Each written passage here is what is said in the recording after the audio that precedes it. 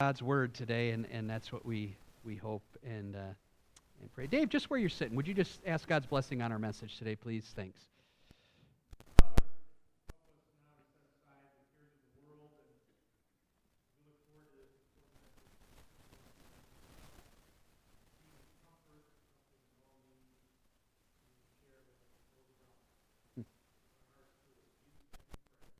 Amen. So we've read the passage. What a joy it was last week to think about the promise of pardon from God, from Isaiah 55, the abundant pardon that He provides, including the forgiveness of our sins. One of my new favorite verses is Romans 8:32, which says this: "He who did not spare His own Son, but gave Him up for us all, how will He not also with Him graciously give us all things?" In other words, if God has acknowledged that He will pardon our sins and provide that forgiveness for us, is there now some way, somehow, that He will withhold from us other blessings? It's an argument from the greater to the lesser. In other words, since God gave us the greater gift of the abundant pardon of forgiveness provided by His Son, Jesus Christ, is He now somehow going to hesitate to fulfill His lesser promises? In other words, will He withhold anything if He's already given the greatest and best? And the answer to that, of course, is no. The Bible tells us over and over that in this world we will have tribulation. Where then can we go for comfort and deliverance? Where do we turn when days are dark? What hope is there when sorrows like sea billows roll? Scripture tells us that we must, through many tribulations, enter the kingdom of God. We are called, Bible says, to share in the sufferings of Christ. So when our way becomes difficult, no matter what the circumstances happen to be, where will we turn? And so many people, when they're turning for comfort or looking for comfort, they turn to the wrong things, whether it be substance or sex or relationships or distractions. I would think most people today turn to amusement for comfort.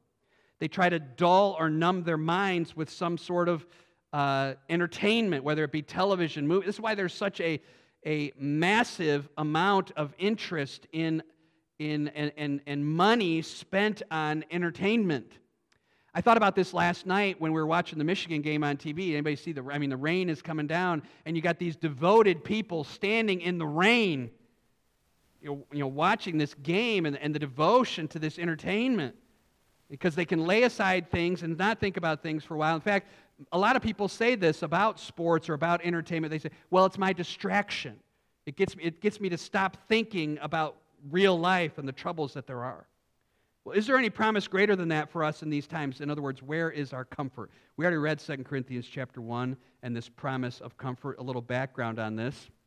The main purpose of 2 Corinthians is for Paul to defend his apostleship to the Corinthians. Remember in 1 Corinthians, he wrote this kind of scathing letter because they were not dealing with sin that was in their church. A guy had an incestuous relationship, and they weren't kicking him out of the church. And Paul's like, you got to knock this off now. And so then, whenever you don't like what someone says, you do an ad hominem attack, right? You don't like the message, so you now say that there's trouble with the messenger. And that's what they did to Paul. So he writes another letter to kind of defend himself and his apostleship. I am appointed by God. This is a ministry given me by God, and that's why I have the ability and the necessity to point these things out. But he's going to begin with this note of encouragement. He starts with, blessed be the God and Father. It sounds real similar to a lot of his introductions. That word blessed is a word that means eulogy. It means to speak well about, to glorify. So he's glorifying God in verses 1, 3, really all the way to 11, for the comfort that God provides His people when they are afflicted. Okay? But the way he's going to begin is by pointing out two specific names and attributes of God that drive His ability and desire to comfort us. Okay? I probably will say this again later, but it is the nature or character of God that drives His action to give comfort. In other words, since God is a God of compassion, He gives compassion. Since God is a God of comfort, He gives comfort. His nature drives His action. It's not the other way around. In other words, we don't say that God is love because He does loving things. He does loving things because He is love. You follow what I'm saying? So we want to focus, whenever we are in trouble or trial or difficulty, the main thing we want to focus on is the character of God. Because that is what? Immutable, or another word is unchanging. His character, he will not be compassionate today and be angry or flippant tomorrow. Whatever his character is, it remains unchanged. Psalm 102:27, I think, is a good verse for that. So what are the two names that kind of begin this study? It's Father of Mercies, God of Comfort. Those are the two names. This is kind of just all background and information before we get to the actual comfort he's going to pray. Father of Mercies and God of Comfort. Let's start with Father of Mercies. This term actually builds on what we talked about last week, because the word mercy could also be translated compassion.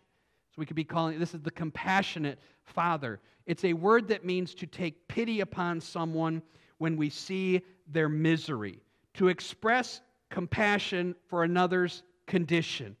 I try to think about different ways to express this, and they always came out trite.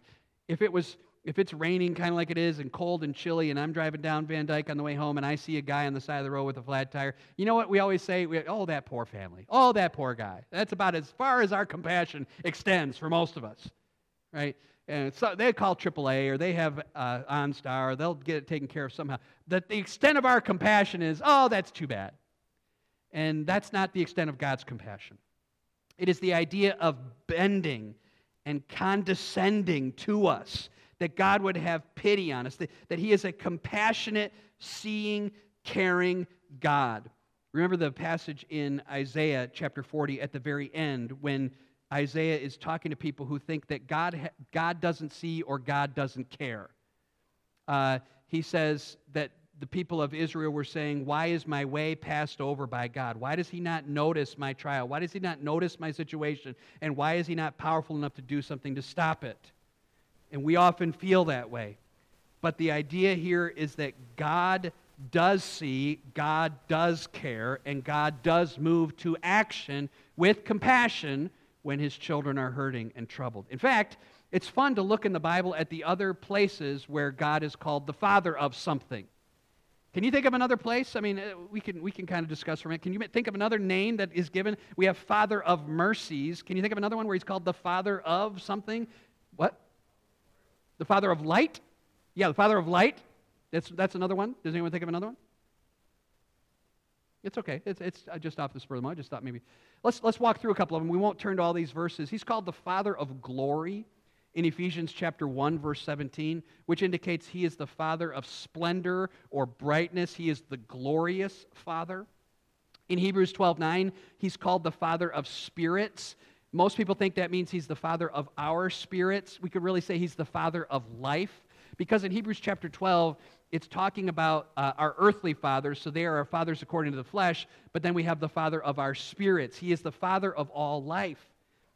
Derek mentioned the Father of lights. It indicates His creative power. He is the Father of the heavenly beings. When you see the sun rise, the sun set, that sun, the moon, the stars, they are all begotten of God. They are all, in a sense, sons of God. And in Ephesians chapter 4, verse 6, He's called the Father of all. The Father of all. He is sovereign. He is in control. Now let's make a couple of thoughts on this idea of the Father. Father of glory, Father of spirits, Father of mercies, our passage, Father of lights, Father of all. Which one doesn't seem to fit? Let's repeat them again. Father of glory, Father of spirits, or Father of life, Father of lights, Father of mercy, Father of all. Which one doesn't seem to fit? That seems, okay, why would you say that? Okay, but that's talking about His sovereign control. Think about what it's talking about. As we go through it, glory, talking about His brightness and splendor. Life, talking about His transcendence, His life-giving power. The Father of lights, His creative power. Father of all, His sovereign control. And then you have the Father of mercy.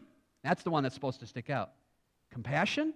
So you got like transcendence, power, life, sovereignty, pity. See what I've done here for us?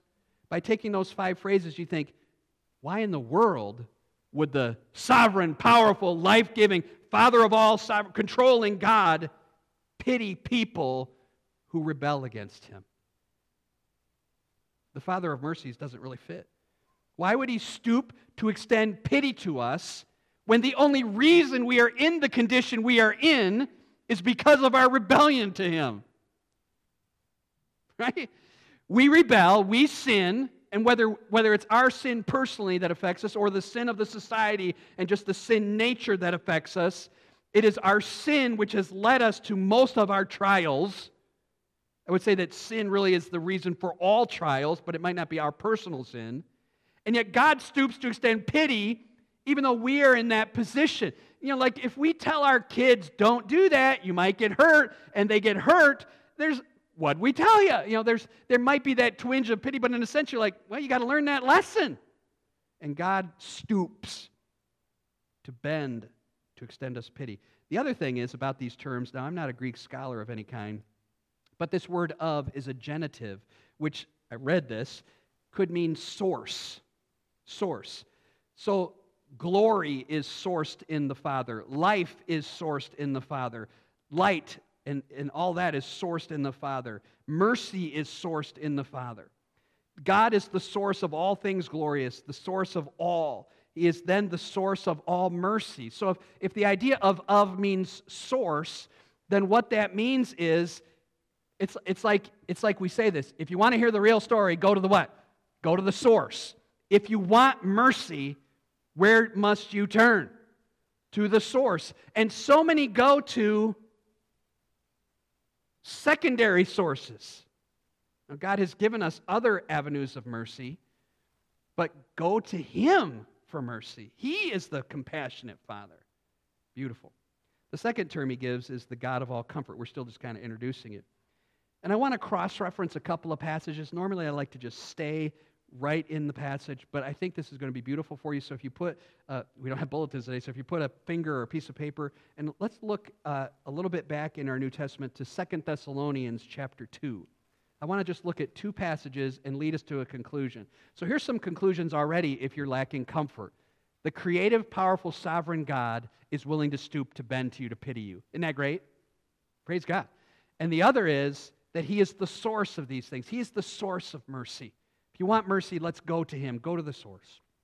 He is the compassionate Father. Now, this is going to be, I think this is going to be thrilling to you. Look at 2 Thessalonians chapter 2 and down to verse number 16. Kind of a benediction aspect of it, but there's some truth here for us, okay? 2 Timothy 2, verse 16. And I want to put this in our mind and then look at one other place. Okay, 16. Now may our Lord Jesus Christ Himself and God our Father, who loved us and gave us eternal comfort and good hope through grace, comfort your hearts and establish them in every good work and word. Now, since we're already discussing, let's open it up for discussion again. There's two types of comfort that God provides in this verse, these two verses. There's two types of comfort. One is super easy because it has the word right in front of the word comfort. What is the first type of comfort that He offers? He offers eternal comfort. What do you imagine that's talking about? This is easy. What do you imagine that's talking about? Yeah, I would think that's talking about all that comes into eternal life. Listen, we have eternal comforts awaiting us, and even the eternal comfort now of being not separated from God. And how is this, another softball, how is this eternal comfort provided? Through Christ. It even says that. It even includes Him in the benediction, that Jesus Christ Himself and God, plural, who loved us. They both loved us. And they both gave us, in a sense, eternal comfort and good hope through grace. That's the first type of comfort. The other comfort is we get this comfort as we work and speak. He provides this everyday, regular comfort for us. But He's provided us this eternal comfort through grace, and then ultimately through Christ, and He will provide for us comfort to do good works and words. Put that in your mind for a second and look at John chapter 14. Okay? And then we'll be back to 2 Corinthians. Now just think about that for a minute. Think about what we learned and look at John 14, verse 16. Okay? This is in the passage where Jesus is giving His final discourse to His disciples before He leaves. It starts with, do not let your heart be troubled. They're freaking out. You're leaving. We're staying. We won't want to be separated. Jesus provides them comfort. Do not let your hearts be troubled. The whole chapter begins with that. And then down in verse 16.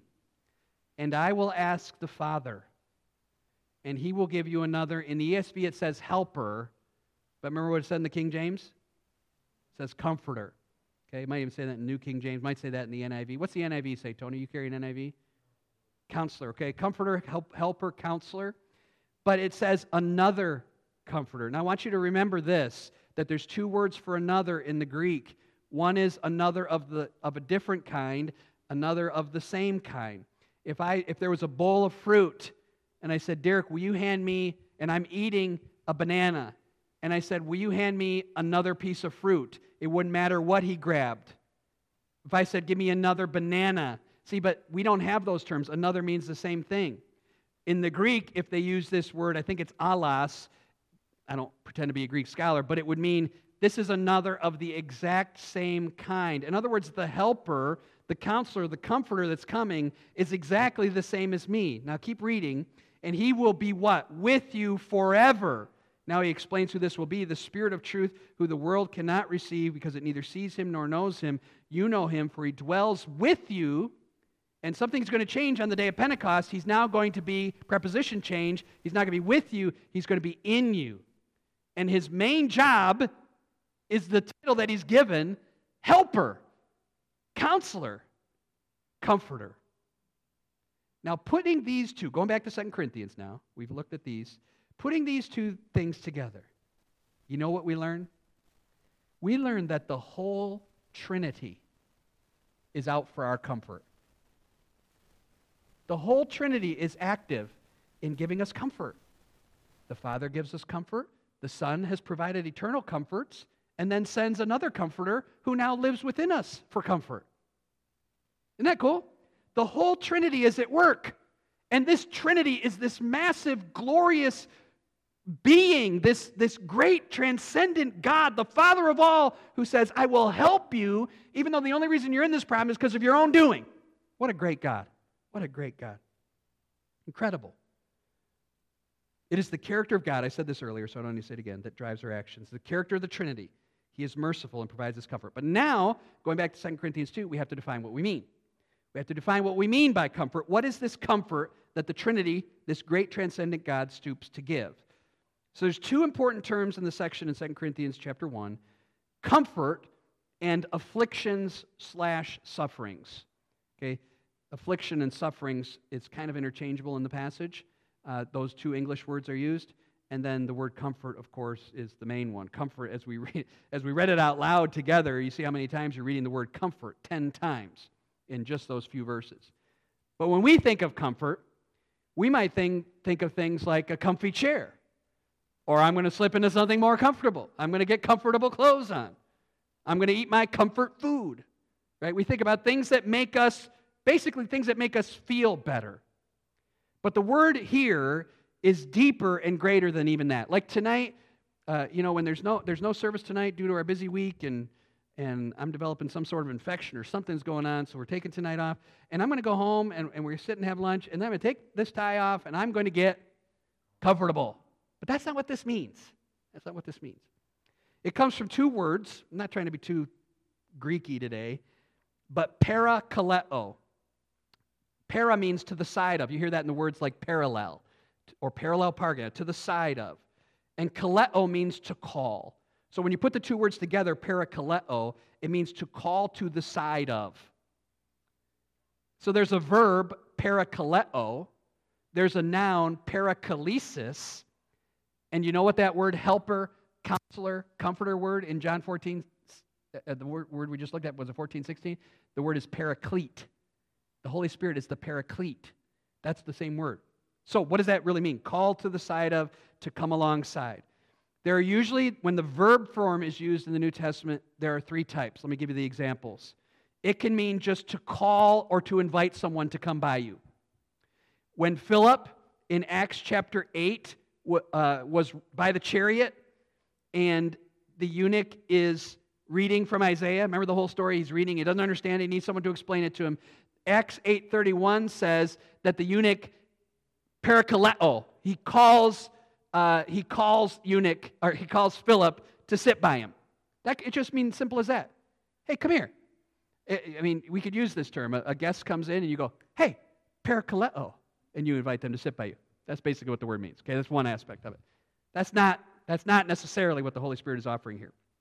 It could mean Secondly, to call somebody to do something. Okay, now you're not just calling them to come by you, you're calling them to do something. It's used this way in 2 Corinthians chapter 5, verse 20, when Paul says God is actually making his appeal through Paul to be reconciled to God. The term making his appeal is the word parakaleo. It means what God is doing through Paul is calling people to do something, and that thing to do is to be reconciled to God.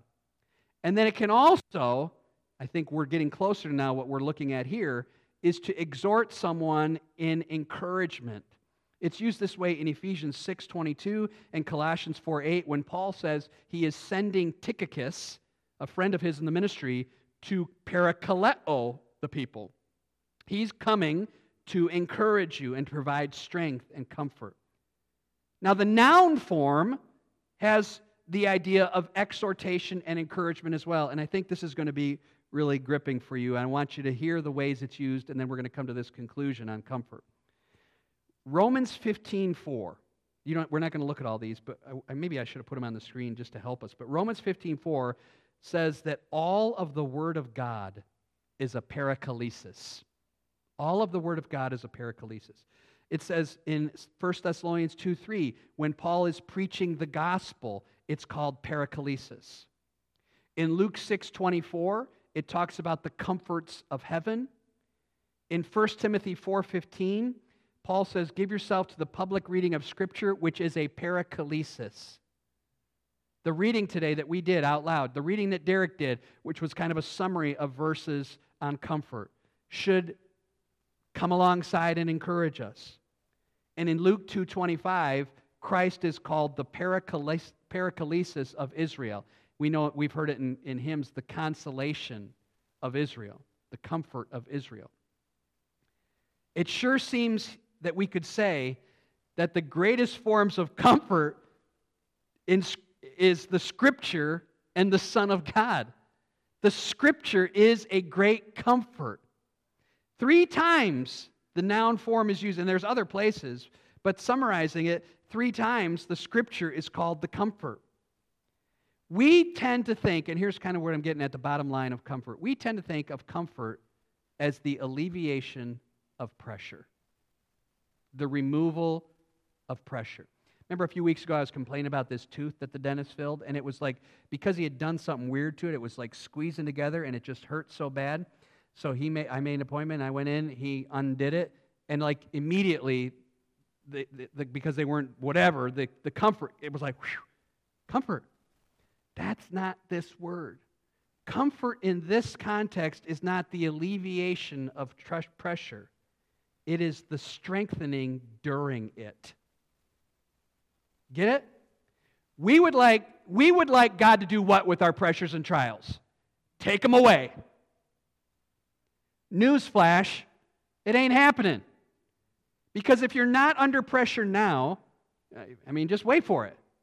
If you're not experiencing a trial now, it's coming. In this world, you will have tribulations. The comfort is not the removal of trial and the removal of pressure. It is the coming alongside during the pressure. And what comes alongside us during the pressure to strengthen us? It is the Word which comes alongside of us, and is the Holy Spirit dwelling within us, providing exhortation.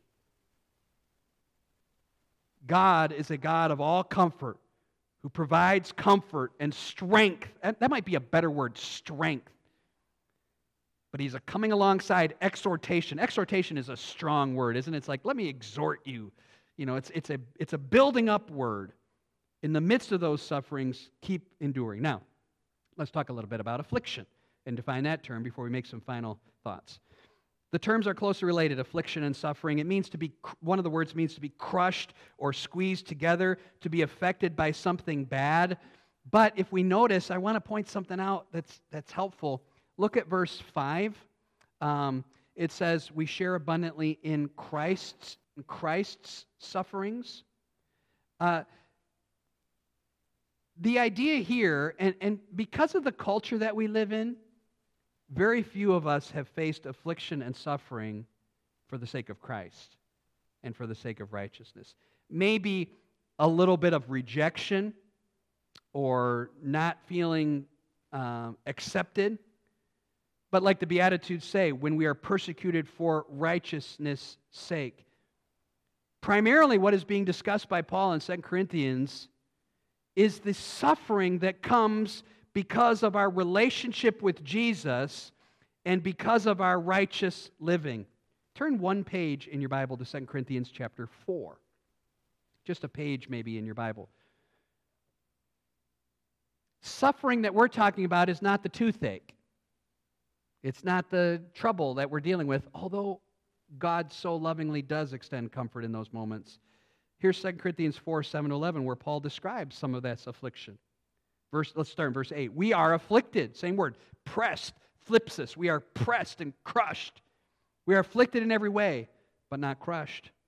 We are perplexed, but not driven to despair, persecuted, not forsaken, struck down, but not destroyed, always carrying in the body of death of Jesus, so that the life of Jesus may also be manifested in our bodies. For we who live are always being over to death for Jesus' sake.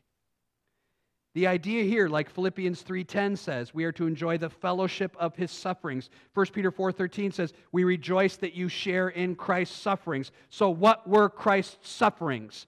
Rejection, mocking, death. That's what's being talked about here. God will strengthen you when you are rejected, when you are left out, when you are mocked, when you are treated unfairly. And for many believers, our brothers and sisters throughout history, when they are what? Killed. When those believers are beheaded on the beach, and we've seen those videos, or at least we've seen the news clips, right? Those are our brothers and sisters in Christ. I mean, when they read 2 Corinthians 1, they have a little different view of it than we as American Christians do, don't we? Now, praise God, we have this sort of freedom. But this sort of freedom has softened the church. The church has such a soft, this is a weird thing, but soft underbelly. Like there's not strength and vigor in the church because it hasn't, in the American church, because it hasn't suffered. That's not to make light of the suffering and trials that we go through, because I think God is so good that He comforts us even in those other afflictions. But I want to make it clear that primarily what this is talking about is comfort and affliction when you're rejected for Christ. But secondarily, it is a comfort to us whenever we deal with other afflictions also. Let's make these kind of quick applications before we rush away into the rest of the passage. First, we can be thankful for this time in our lives that makes it pretty easy to live for Jesus, can't we? I mean, it makes it really easy to live for Christ. There are troubles. We've talked about it, where family rejects us, but I mean, we're not under threat of death. We're not under threat of, at least at this point, loss of job or shut your mouth in the public square. We don't have that. These sufferings are simply rejection or loss of relationship, which are painful and hard, but it may be soon that imprisonment or violence may be foisted upon us. I've talked to Max about this a lot. I've talked to Judah about it a little bit. The idea that when these children get to be our age, who knows? They might be in the culture now that is this message hopefully will be ringing in their minds. So the applications would be these. Let's rejoice because of the freedom, but let's be prepared if that time is to come. Now, secondarily, the afflictions that suffers in this life due to the sinful society we live in, when we face the death of a loved one, when we deal with a health condition, when we have a loss of a job or a wayward child or an unsaved spouse, these type of afflictions and suffering, these pressures that crush us. I got a little vise out on my workshop that I can, put stuff in if I'm working with something to hold it secure, and sometimes when Jessa likes to go out there and work alongside me, we'll squeeze it real tight and we can smash a piece of wood in there, That's the idea of this word. And sometimes maybe you, even in recent days, have felt that type of pressure. It doesn't mean that, I don't think that this passage means that this comfort is only if you're suffering for Christ's sufferings, although that is the primary application. He does offer comfort as well for other sufferings. Paul, of course, was the master at suffering. 2 Corinthians chapter 11 talks about all of his afflictions, and again, all because of his relationship to Jesus. He was stoned. He was 40 lashes less one, just summarizing. 3 nights shipwrecked. Don't you love this section? This is easy to memorize because he uses danger so much. danger from rivers, danger from robbers, danger from my people, from Gentiles. I'm not going to say danger every time. City, wilderness, sea, false brothers, toil, hardship, many sleepless nights, hungers, thirsty, no food, cold, exposure. That's suffering. And what he's saying is, in the midst of that affliction, the Trinity, God, comforts us, strengthens us. Look at how he describes this. He describes it, if you look in verse number 6. He says, is it verse number 6? I'm sorry, it might not. No, it's not. It's verse number 8. Forgive me. Verse number 8 in chapter 1, 2 Corinthians 1. He says that they experienced affliction in Asia, unsure what exactly he's talking about here. There's no way to pinpoint exactly what experience he's mentioning. Could be any one of the dangers I just listed. But he says, apparently the Corinthians knew it. And look how he describes it. Now I want to see, again, just to remind us one more time, it's different. Afflictions suffered for Christ are different than afflictions suffered just because we're living in a sinful society. But these terms and words could be words that describe the way you feel even right now. 3 of them. First of all, he says, regarding this experience, which we don't know what it was, first thing he says is in verse 8, we were utterly burdened beyond our strength. You ever feel that way? Utterly burdened beyond our strength. The idea is weighed down. The situation was beyond our ability to cope with it. Right? Now, he's talking again about Christ's sufferings, but we can equate that to ours. Second, he says at the end of verse 8, we even despaired of life itself. The idea is that there is no way out of this pressure. There's no way to escape it. There's no way to, you're at a complete loss. And then he even goes further in verse 9, indeed, we felt we had received the sentence or the answer of death. You know what he's saying here? He's saying that he believed that in the midst of this experience, that God had handed down a verdict and the result would be death. So whatever this situation is in Asia, which he just leaves very vague, it burdened him down beyond the point of even coping. It despaired him of his own life, and he actually felt like God was handing down the verdict of death. Incredible way to describe the intense suffering he was facing. And we may feel that way as well. What we learned then, when we define the terms the way we've defined them, as far as comfort and affliction, is that when we face afflictions for the sake of Christ, and even when we face afflictions and sufferings because of the issues of this life, God is the comforter and the Father of mercies who pities us and comes alongside us with His Word and His Spirit to provide the strength and exhortation that we need to endure those afflictions. That's what we need to remember. It's not the alleviation of them, it's the endurance of them. The Word is the promise, the indwelling Spirit is the promise, confirming our relationship with God. The entire Trinity is at work. When we feel like we can despair and can't go on, these are the things we turn to. Now, even further than that, and lastly, Paul says, that's enough encouragement right there, isn't it? That's pretty encouraging. To me, it's wonderful. God and His Word come alongside and comfort us in the midst of all of our afflictions. And then he goes on to say the reasons or the purposes behind our affliction. He gives 2 of them. In verse 4 and 6, there's one, and then in verse 9. Let's look at number 1 first, verse 4 and 6. This is the purpose of our affliction. God comforts us in all our affliction. Why? So that we may be able to comfort those who are in any affliction. Verse 6, if we are afflicted, it is for your comfort and your salvation. So the first purpose is that we are troubled so we can comfort others who are troubled. So often in the midst of affliction, what we need and desire is strength. That is really at the heart of this idea of comfort. A strengthening coming alongside. And God does that with us so that we are able to come alongside others. And second, and maybe more importantly, is in verse number 9. We felt we had the verdict of death, but all of this came, Paul says, that made us rely not on ourselves, but on God. Second purpose is that we might depend on God, not on ourselves. And don't you love what Paul notes about God? When I turn to depend on this God, I'm reminded that He's the one who raised Jesus from the dead. he says at the end of verse number 9. He delivered us from such a deadly peril. He will deliver us. On him we have set our hope that he will deliver us again. The confidence there as we rely on God. When things are going good, it is easy to turn our backs on God. Perhaps that's why he brings affliction into our lives, to cause us to rely on him. When we are weak, his grace is sufficient and we are made strong. Ultimately, affliction drives us to God so we can be thankful for it.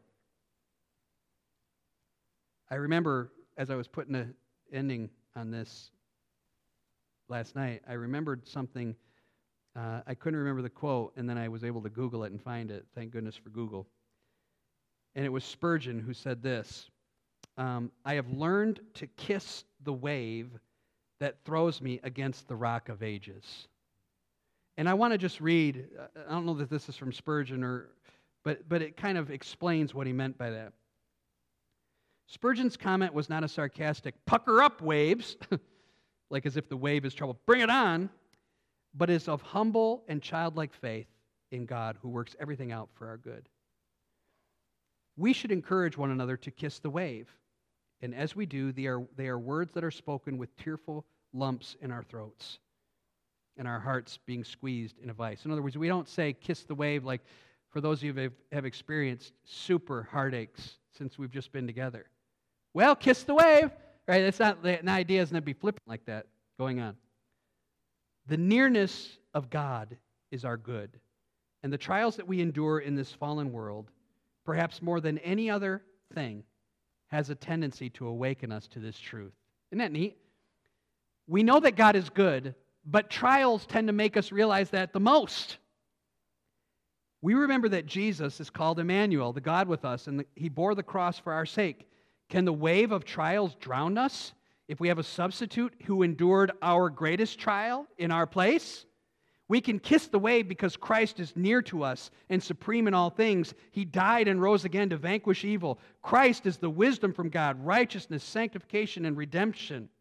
When there is nothing in heaven or earth that can separate you from the love of Christ, waves and trials can only throw you onto the rock of ages. Resting on that rock is where we must be and stay forever. And we bless the Lord for using the means of trials to remind us of that. That's good. We can kiss the wave because it drives us to the rock of ages. My heart has been for you all because so many of us have been enduring trials, and I wanted this to be a real comfort. You know, I don't have any words of comfort that are sourced in Andy, but so thankful for this passage from God's Word, which provides that comfort for all of us, that strengthening, that exhortation. Let's thank Him for it. God, we thank you so much for Jesus, our Savior, the Word of God, the comfort. You call yourself the Comforter, the Strengthener, the Counselor, the Helper, the Exhorter. God, help us to do, even as Spurgeon said, to kiss the wave that brings us to the rock, to be thankful even in the midst of trials. For more than any other truth, it helps us to realize that you are good. We know you are working all things out for our good. We pray, God, that we would be reminded of that. Help us not become bitter in affliction, become stronger.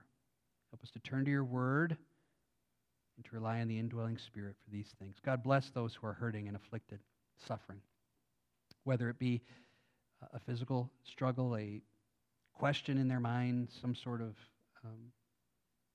loss, as several in our congregation have experienced recently, a loss, a family member, maybe a hopeless situation. To remember that these things are meant to help us to depend upon you, and we declare that we depend upon you today. Again, it's my hope, God, that if anybody in here doesn't know Christ, that they would turn to him in faith and receive him as personal Savior. As we sing a closing song, God, remind us of your goodness and take us from this place rejoicing in what we've heard today. In Jesus' name, amen.